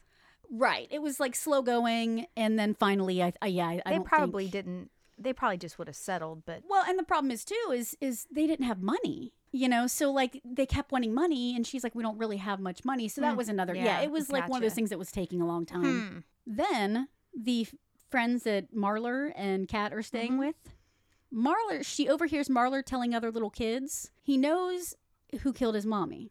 yep, this is what I was wondering. He saw two men in black cowboy hats, and that apparently they came up to the car, they had guns. He was worried that one was going to shoot him, but then they left in opposite directions. So she was like, whoa, hold on. And she's thinking, well, this is a big deal. Like, what if he did see this? But the thing is, none of the neighbors, no one ever saw. One argument is that if Brad was walking back, that he probably would have seen somebody. Two guys. So, and that's, no one has ever been able to find anything. Okay, so I don't want to say that. In this book, because I honestly have not done any other research outside the book. Yeah. In the book, that's really all they kind of talk about it when it comes to the trial, but they don't want to put the little boy on the stand. They're so little. Yeah, and then plus, it's like a 3-year-old. What if he said that because he needed to process it somehow? Right. Or that is his interpretation of, Right. because bad guys wear black Right. hats. Yeah. The 2-person theory didn't really go anywhere because there was no... Because there was no real... Right. There was nothing that really pointed to that. So it's possible as, I don't know. But also there wasn't a long-term girlfriend that was waiting in the wings to be with them. No. It was like They were all young booty calls. chickies. Yeah. Yeah. It comes out that his mom was giving him money. Apparently, sometimes she'd give him like $10,000. He'd go to her for money. Wow. Because again, they had some money. They had someone who was, and I apologize, I don't remember who it was, some expert that was looking over the crime and thinking psychologically what the crime meant. That a passive-aggressive person would, when they killed, they wouldn't do it like in a fit of rage. So, because a fit of rage, stabbing, or it would be violent. It would be, this was a very calculated, cold, I'm not looking at your face. I'm not looking in your eyes. We're not close. I'm far away. So that's passive aggressive. I'm going to take care of my problem without dealing directly with it, like face to face. But then there's either a little like, I'm going to have the last word, or a little bit of emotion in that second shot. Right. Because, and specifically since it was near the uterus or, it was near the pubic area, especially if he doesn't like kids, if he's mad because he feels like this woman has emasculated him or that he's allowed this woman to control it. So it seems like that was a passive aggressive killing. So if he is passive aggressive, that would fall in line. If not, then the point is somebody killed her that wasn't feeling rage or, that they were collected when they did it. Right. As they're delving into the days before the death, he had asked a student out to dinner. He slept with another student. And she said he seemed carefree. She's like, he just seemed like there was not a care in the world. He's just so gross. He went out to dinner with that student, and that's the student that said that they never slept with each other. And she even made a comment like that he was still trying to be pushy with her. That just seems so creepy to me. Ugh. Yeah, and I think that part of her was afraid. I don't remember, but I thought maybe she said that it was one of those things where she thought it was a little weird, but as long as they're in public, and she wasn't sure how he would take being put down. So she's like, he's fun. As long as I keep my boundaries, I'll be safe. And he is a professor, right? Exactly. And that does something to your ego when you're younger. Well, sure, there's that too. Or there's also that element of power. Right. She might not feel comfortable because he has power. Slept with this student, had dinner with another student, went and taught a class, goes to a bar, tries to seduce another student. He goes to a house party where he's leering at the woman that he had dinner with. Yeah, he goes to because he was a member of a frat when he was. So he would go to that frat later on because he had gone to college there. That reminds me later of Dr. Yap. Dr. Yap. Bob's Burgers. Yeah. Right. He was slow hand. Exactly. So he went back and hung out there. Nice. And that one that he had dinner with, she said that he was leering at her and making her uncomfortable at the party. So he's out just fucking around while his wife is with her family. Literally fucking around. And trying to fuck more.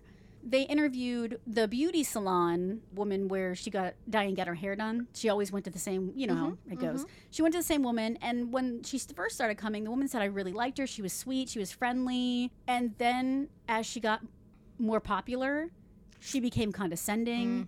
And she would say things like, oh, your son's cute, but with that scar, he's never going to be a model. Or she'd be like, well, when I met your husband, I was surprised that he's as well-to-do as he is. I'm surprised you were able to get that. So she got to be where she was like really judgmental. Yeah, and to the point where the woman was like, I almost asked her to stop seeing me because it was so upsetting. She became such a bitch, basically. But she would confide in her, and she said Brad was upset when she got pregnant. So she told her salon keeper. So she kind of was telling some of her secrets. Yeah, exactly. Now I'm almost to the end here, and then we can always chat a little bit more about what we think. We have another section from Brad. He says, I have to tell this story because Diane would have made me tell it if she were here. She always made me tell it, and I hated telling it.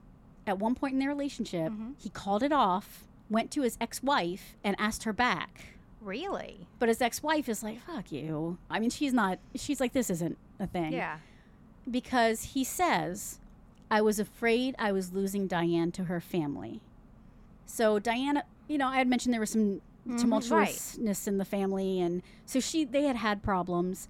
Well, after she had her son, and she started getting involved more with her mom, and they started getting closer, and so she started hanging out with her family more. And if he doesn't like her family, and her family isn't accepting of him, and she's his world, then he freaked out. But then he ended up going back to her, and they worked through it. But he hated telling the story, and she would make him tell it.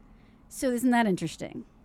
And it's kind of like he can pick and choose what he says. He knows if he will sound guilty or not. If you're being accused of killing your wife and you say, my wife made me tell this story that I hate, he's got to know people are going to be like, it's kind of a red flag.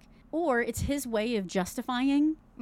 Maybe it was like she was making him pay penance or something. Right. And maybe he felt like he needed penance, and that's why he told it. So it could be, I don't like telling a story because I don't want to look like an asshole, but I was an asshole. And I didn't want to tell it, but he still told it. So maybe there's an element of he felt like he deserved that, or that he felt like he was so wrapped around her finger that he had to do what she wanted him to do. But it's very interesting. Yeah, very love-hate kind of. Yeah, it's a really interesting way to preface the whole story. Right. And he claims, how he had called that student the night before and asked her over? He claims he didn't ask her over. He was calling to make sure she knew that things were off, that he had called things off. They weren't going to see each other anymore. Just so you know. Yeah. I want to make sure that you know that because he didn't want her calling. But the thing is, why was he worried about her calling then? Wouldn't he be worried about her calling before? And if he's the one who's kissing students in public, he obviously wasn't worried about... And wasn't she already gone? I mean... The wife was gone. Yeah, the wife is gone. Yeah, so that's what I said. This whole thing, there are so many... I haven't had any calls or anything from you, but I just wanted to make sure you're not going to start. Just, this is definitely off, right? Yeah. Pinky swear.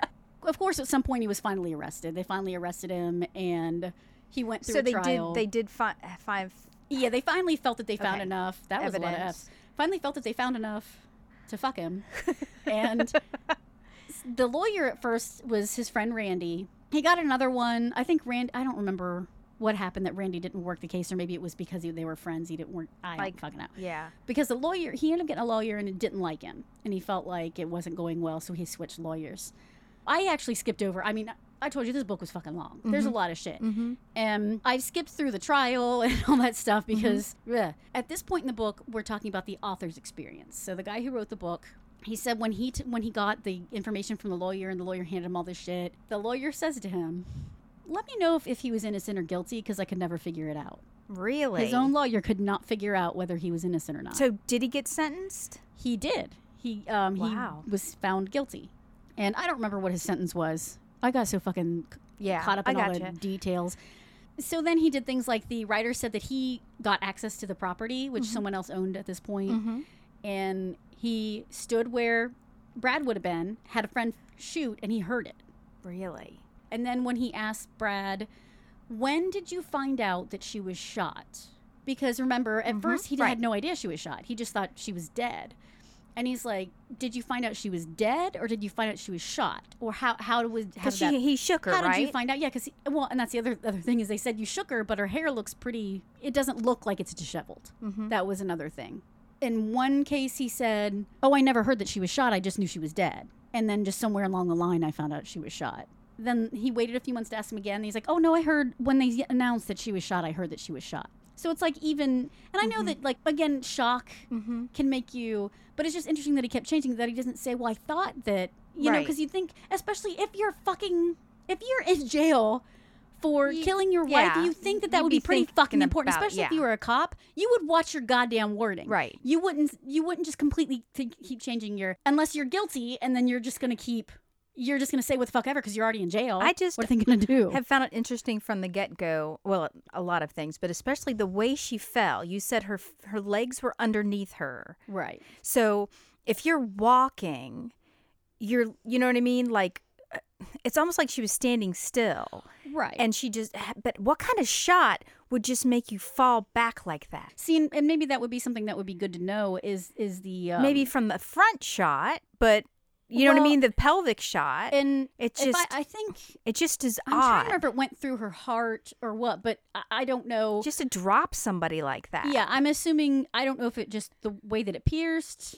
I don't know if she got in pain. I don't know how that works. But so apparently, I don't remember if they ever said how long it took her to die. She fell on her knees from the back hit, and then the front hit caused her to fall back. Well, I mean, it's just an odd yeah. I mean, I just assumed like she was shot in the chest. That made her fall backwards, and then he came up and shot her because he came up close and saw, okay, well, she's laying there, well, fuck the bitch, and then he shoots her from... It's just such an odd... It's weird. The second shot being at that angle is really weird. Right. So the whole thing is just bizarre. And the fact that the son said there were two people. The thing is that he mentions it to Brad. Like, what do you think about it? And he's like, well, when I think about that theory, and he goes through, and he's like, I thought about that, but you can't really prove that there were two people. So I don't think that was a thing. And he won't talk about the case. Like, it's interesting because Ted Bundy did this, where Ted Bundy would not say he was guilty. But if you could get him to talk about it, like you're a third person. Right. And they'd say, well, okay, let's say that you're investigating this. Right. What would you do? And then it's eerie to hear him say, oh, well, I would do. And then he'd basically walk you through, oh, this is why this happened, because I would think if I bludgeoned her, then this would, so then he's basically... admitting it. It's difficult because they also can get led into false confession by doing those things. Well, exactly. But again, if they're volunteering stuff and they're not being fed information, like a lot of times in the false confessions, they're fed more information. And then what did you do? And then, but if they're like completely just taking you through the whole scenario, right, and you haven't said, and there's no prompting, so he does something like that. He's like, well, it's hard to say because I didn't do it. Well, if you did do it, if you were the cop investigating this, what would you? And he would go through, and he had answers for stuff. And the writer's like, oh, I didn't think of it that way. I think that was even said, like, if I realized there was someone in the car, I'd crouch down so they couldn't see me. And maybe he crouches down and then shoots her from there because he doesn't want the kid to see from the back seat. And the writer's like, oh, I didn't think about that. Yeah. And obviously I forgot about it just till now. So, so it's interesting the things that he brings up. you're like, okay, are you thinking of this as a good cop, or are you thinking of this because you did this? Right. He does have psychological testing, and he gets a couple different ones. And pretty much the overarching summation is that he does display passive-aggressive behaviors. Right. And psychopathic behavior. So basically, the difference, I guess, between a sociopath and a psychopath, sociopath can keep their life in order. And they don't have feelings, the way that we have empathy. They see people as tools and chess pieces, but they can keep their life in order. A psychopath, it's more chaotic. So behavior like kissing your student in public, it's like you don't understand the consequences. You can't keep things as easily in line. And it's he not also as neat said and he clean. can compartmentalize. Yeah. Right. So exactly. So it's like, it's similar, except sociopath is neater and more organized, and a psychopath is more all over the place. And they're not quite as consistent. So they're more reckless. Sociopath would be neat. A psychopath would be reckless. And he does display reckless behaviors. Right. So how did you know how the prosecution presented that they thought he did it? They had, oh my God, there were so many, the big thing was the gun. The gun that they found, I don't think they found the clip. And the difficult thing about the gun is that when it was made through the certain time period when they didn't put serial numbers. Okay. And also, normally when you fire a gun, it creates a mark on it. Right. I can't think of the exact term. Yeah, there's markings on it that you can identify it with that gun. The problem is I guess the bullets he used were softer, so it doesn't imprint as well. Okay. So that's part of the problem, is that they had an expert look at it and fire from it, and they're like, this does seem like it's making the same markings. But he couldn't say definitively that this does have the same exact markings. So it's just this does look consistent. Now, as far as whether he could have owned that gun or not, he claims he sold all his guns, like in 85. And I think this is 90. Right. So he claims that he sold his gun. He claims that that he thinks he could have had a 22, but he's not sure. Well, then it's interesting because somebody mentions that his father or grandfather had a 22 that was in his possession. And his mom and brother both say, and they show them they find a picture, or they show them pictures, and they're like, and not all of them were like, I don't know if it's the exact gun, because you know how it is. Right. Like if you just see something, There have to be specific markings. yeah, on the they're gun like, itself. I can't tell you for sure, but it looks like it. I can't tell you it's it, but it looks exactly like it. So they have family that can say, hey, this does look like the gun that he owned. They have a neighbor kid that says they saw the gun, but there's nothing that actually says this fingerprints on a gun. It's just he owned a gun that was like that gun, but they can't prove that. And going back to the gun and the bun in the mud. Yeah. Was that ever connected? Well, I think to that her that's or him, or that's the thing is I don't think they were ever able actually. That's why they were trying to prove that gun was the one that he owned that was his grandpa's. Gotcha. So that's why they were pushing so hard for that gun to get identified, but they could never officially. I just connect didn't know it. ballistically if anything was Nope, ever. it was. They must have had enough circumstantial. It was that because it just doesn't seem real, right? But I can totally see as you've gone on how there. Because because then there's arguments like if someone else is on that property, they would have passed. If someone else went to that loft and shot and ran out in the time period that was constructed, he would have seen them. So that's one argument that how could he be on that farm without knowing? And he was out in the yard all day. So if they would have come out during the day, so basically he left at probably 1 or noon to get lunchtime. He left at that point. So somebody came at that point.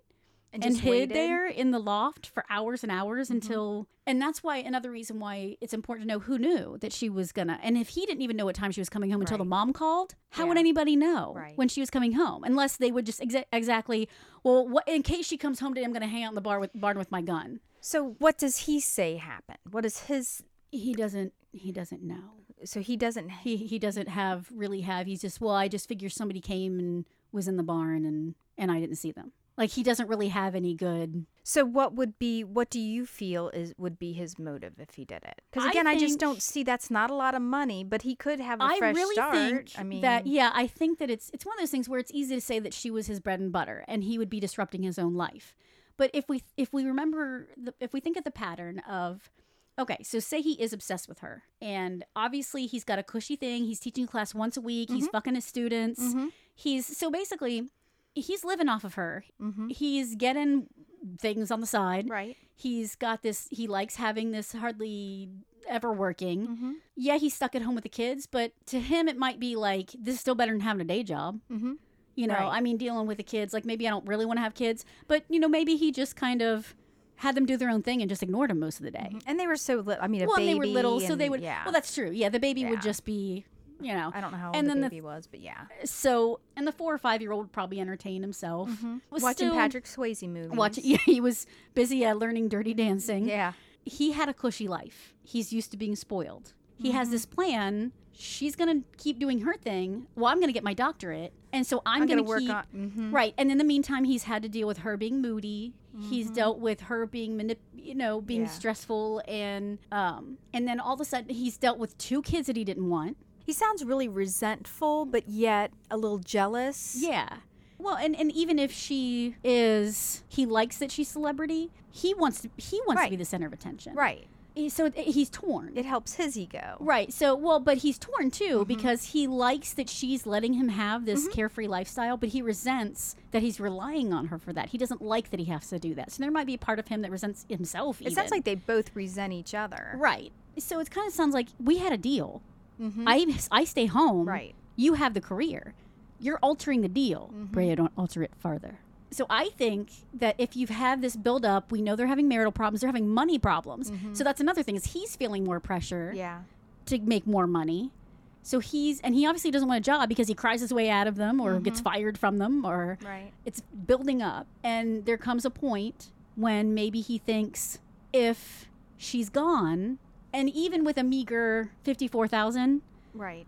he can get set up for a little bit. Maybe he can figure a way out. And honestly, maybe he was thinking he could pawn the kids off. Yeah. So, You know? well, yeah, that's the first thing he did. Well, not the Yeah. first, but yeah. So maybe it would be a thing, I lost my wife. Can they stay with you for a while? I'll sell the house. I'll get some Right. more money. I'll or figure out a whatever. way to get rid of the kids. Maybe, Yeah. maybe he'd take them to fucking boarding school. Maybe he would just say, I don't feel that I can be good enough a father to them and give them custody to his friends. So he could Not have on my salary. been or so- planning. Yeah.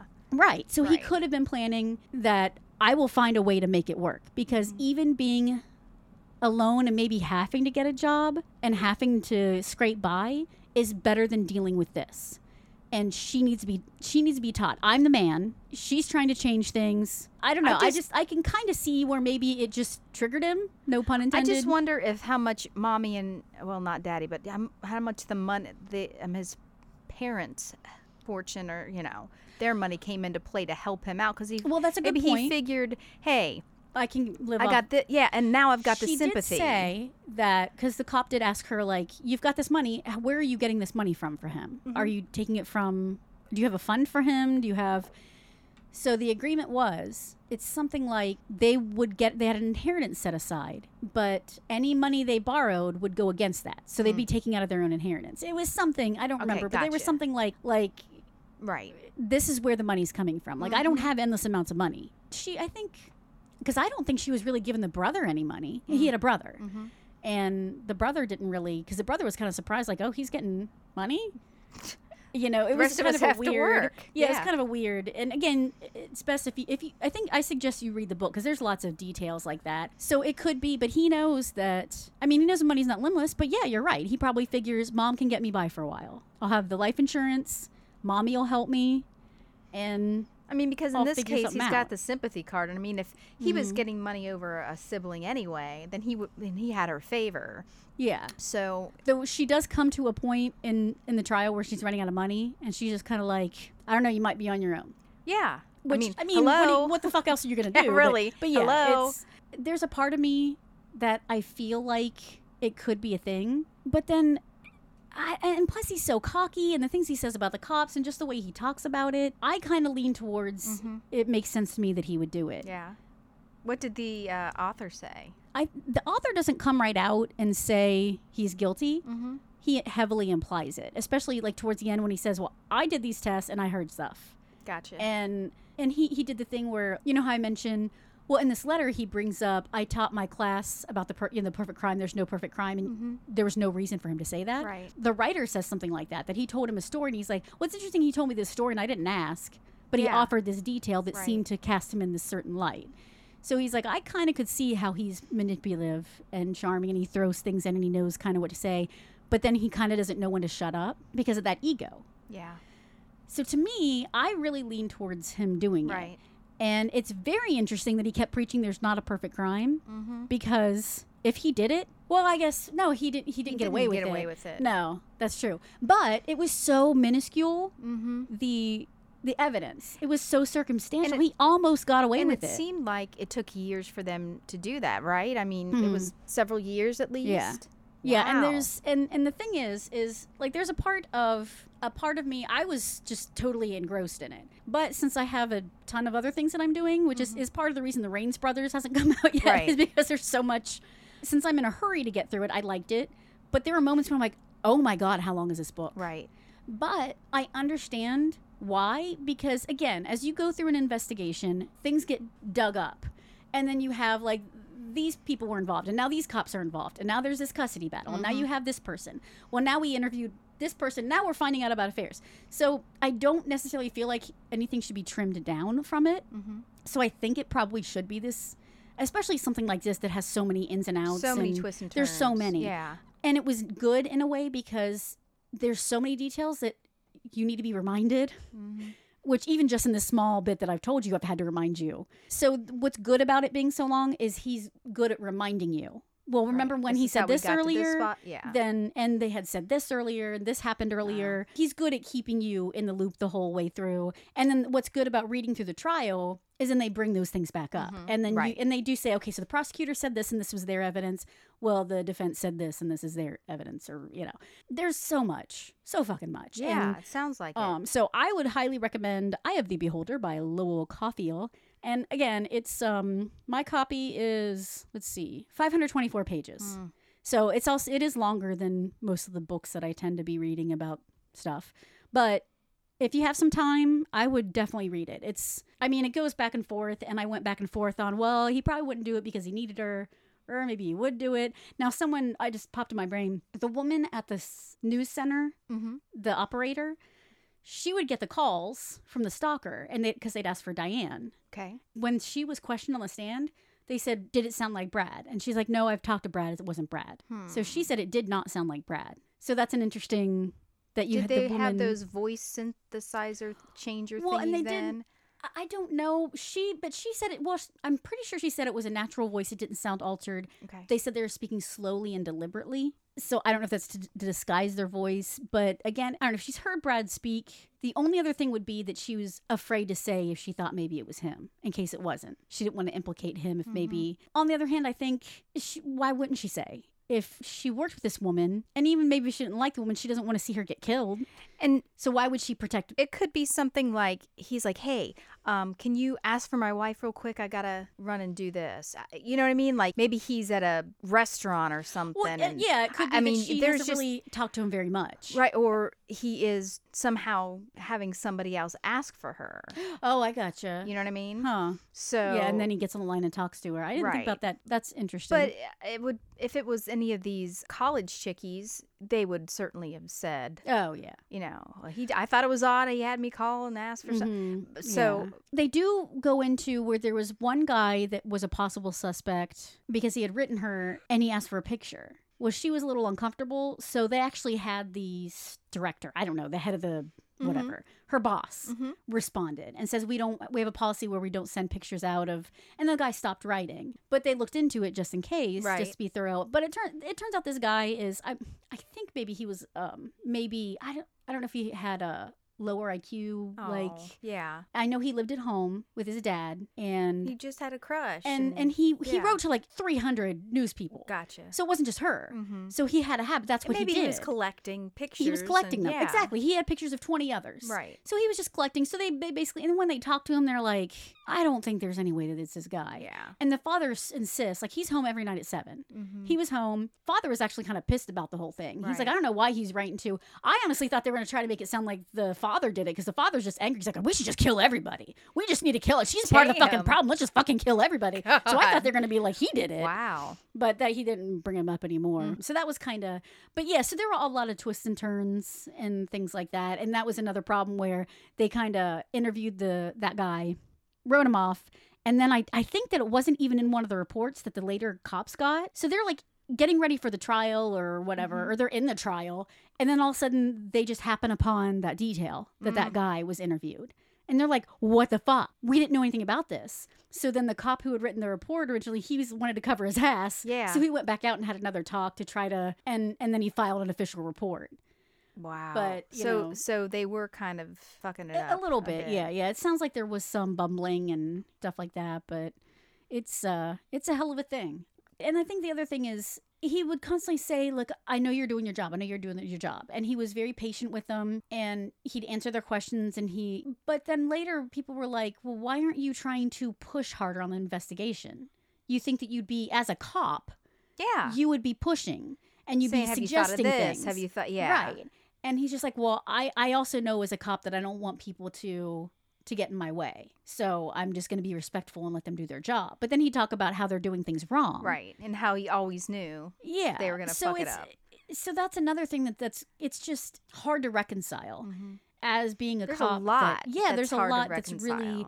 So I think it's because there's so much. And he just, I mean, the way he just outright says, oh, I'd automatically look at the husband. And I get that if you're a cop, that's probably what you would say. Right. That's the truth. Right. Because a lot of times it is the husband. Yeah. But it's just, I don't know. It just blows my mind. Yeah. Well, he does make a statement like, if I killed my wife, do you think that I would say something so lame that I took a walk in the woods? Wouldn't I have a better alibi than I took a walk in the woods? But then it's like, but it's, in a way though, he made it so I think he knows what it sounds like when someone is defending themselves. He knows what a witness. That. Yeah. And the best way is to be completely unsure. If you can't give definitive answers, then the cops have nothing to work with. Right. And while they may surmise that, well, when he said this, did it mean that's not proof in court? That's not really anything to go off of. Wow. So whereas if you said, oh, I saw two men in cowboy hats run away, then then you have way more to back up. You have to know way more details. Do we know if he took a polygraph or anything like that? I know they're not admissible, but I just wondered, with him being an ex-cop. I honestly can't remember. I think that was mentioned. I think that maybe he did, and he might have passed it, but I don't want to say for sure. All right. I just wondered if he would even remember like acquiesce to that. So I know you're like, I'll do an article, and I'm like, hey, I read a whole fucking book. I'm going to tell you every fucking word. I figured yours was going to be longer. I just didn't know how involved. Yeah. That's why I'm the queen. Yeah. I guess we'll wrap it up here because I've done lots and lots and lots of talking.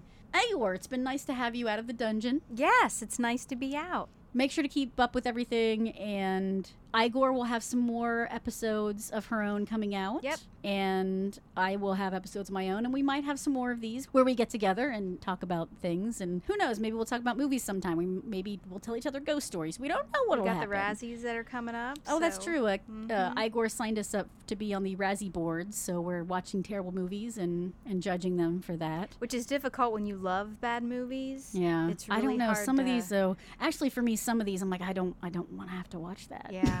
So that's exactly why we should be watching them. Exactly. Once again, thank you for joining us, and thank you for entering the lab. If you enjoy the experience and experiments of Murder Lab, go to Facebook, Instagram, and murderlabmedia.com for updates. Share with your friends, those you created in a lab or not. As long as they can subscribe and listen, we'll take it. Murder Lab is available on Google Play and iTunes. The RSS feed is on murderlabmedia.com for you to plug into your podcast app. We can always use more lab rats.